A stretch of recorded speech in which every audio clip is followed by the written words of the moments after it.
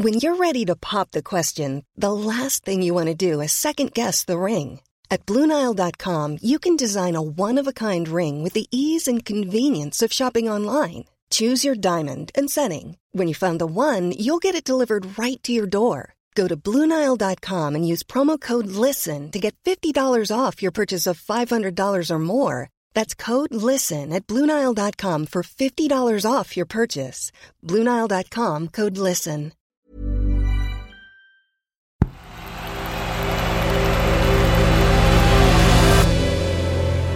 The Playmaker. Hi, I'm Andrew, and this is The Playmaker. One story every day to make sense of the world of football. Today, has the return of fans to Premier League stadiums post-pandemic actually hindered their team's success? Gallagher, who finishes in style, and that surely has finished off Manchester City. Last weekend in the Premier League, something peculiar happened.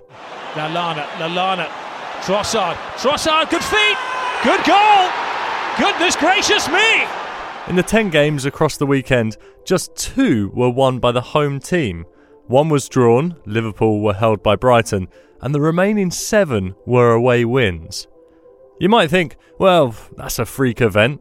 Other than Manchester City losing to Crystal Palace, all the other results weren't too out of the ordinary. Chelsea beat Newcastle, Leeds beat Norwich. So far, so normal. What isn't entirely normal is the overall picture across the Premier League this season. There have been 100 matches played so far. 36 have been won by the home team, 38 have been won by the away side, and 22 have been drawn. 36% of home wins is low. In fact, much lower than average. 5 years ago, 49% of games were won by the home team. 4 years ago, that figure was 46%. It went back up to 48% 3 years ago, then to 45%, then the pandemic hit. Fans were unable to go to matches. Stadiums became ghost towns. Shouts from players and managers echoed around empty terraces. Games came and went with zero fanfare. For a football fan, it was a dismal time. And interestingly, something happened to the nature of the games. Home advantage dissipated, and over the course of the season, just 38% of games were won by the home team, and 40% by the away side. So what does this mean?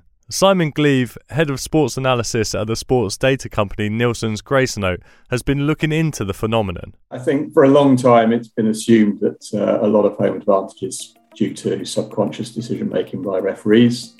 And so without the crowds in the stadiums, that pressure from the crowd leading to those subconscious decisions just simply wasn't there. And we saw the same pattern all over Europe. As I say, the UK or England was extreme, the Premier League was extreme. But all over Europe, you saw fewer home wins than normal when there were no crowds in the stadium. And there's every chance that this was the reason. You know, what was always assumed was therefore sort of shown in reality with that period when we had no crowds. It was as though football, without fans, became a completely level playing field. And last season, we saw home advantage just disappear.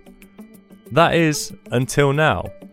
We're over a quarter of the way through the Premier League season, and the trend is being repeated. In fact, the home win figure is lower than last season, despite the fans being back in the stands. You'd think a miserable season like last year's would mean fans would have been more a factor now they've returned. After all, aren't players supposed to be inspired by the atmosphere of a crowded stadium? So what's actually going on?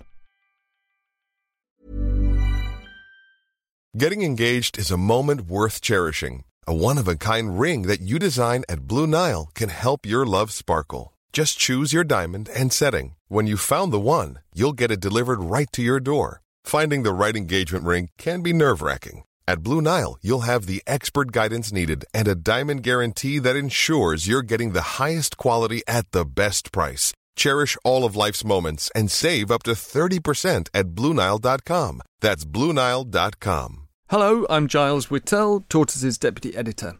On the News Meeting podcast, we try to make sense of what should be leading the news with 3 guests who each pitched the story they think matters most. And once a month, we record a live episode in our newsroom. The next one is on the 27th of March, and I'm going to be joined by the brilliant author and podcaster Elizabeth Day. To come to the event and tell us what you think should lead the news, go to tortoisemedia.com/book. That is tortoisemedia.com/book. We have our Euro Club Index, which is a ranking of all football teams actually in every league that we have. We can use the percentages that are calculated from that for matches to estimate how many home wins and away wins and draws we would have expected at this point of the season. And actually, we would expect 46% home wins, 30% away wins, whereas it's 36% home wins and 38% away wins at this point. According to Nielsen's Gracenote Euro Club Index, we should have seen 46% home wins by this stage of the season instead of 36%. It's important to note that this is a picture that is seemingly affecting the Premier League only. Every other professional league in the country is more or less in line with pre-pandemic results. So might it be too early to draw conclusions? I don't think we can tell as yet because there's only been 100 games, so it's not very many. And what you'd find if you looked a few weeks ago, if you looked at the situation after 7 games, was that it looked completely normal. So we need more matches really to really tell what's going on. There's no real reason to expect that this should be the case now that the crowds are back. Whereas, of course, last season when there were no crowds, home advantage did more than disappear as away teams won more than home teams in the UK. But if this trend continues, what might explain it apart from the referee factor we heard about earlier? Well, there could be a few factors. Football, especially at Premier League level, has increasingly become much more uniform. Pitches, for example, are much better than they used to be, and changing rooms are too. The stories of away teams travelling to games to find their changing rooms insufferably warm and the showers icily cold belong in the past. But, as Simon says, we're only a quarter way through the campaign. Let's see where we are at the season's end. I, for one, will certainly be keeping a close eye on the home column as the results come in.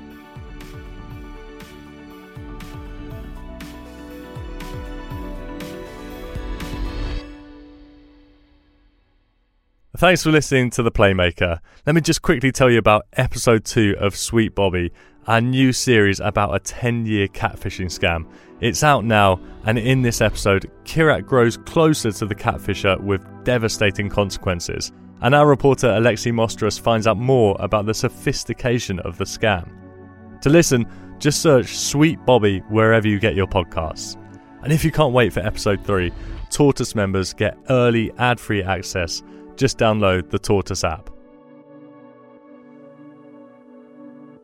Today's episode was written by me, Andrew Butler, and produced by Ella Hill.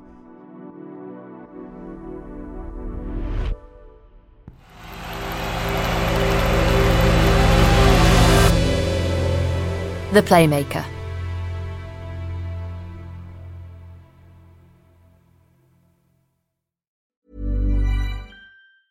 Hello, I'm Giles Whittell, Tortoise's deputy editor.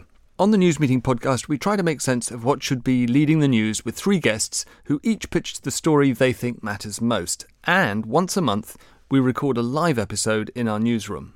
The next one is on the 27th of March, and I'm going to be joined by the brilliant author and podcaster Elizabeth Day.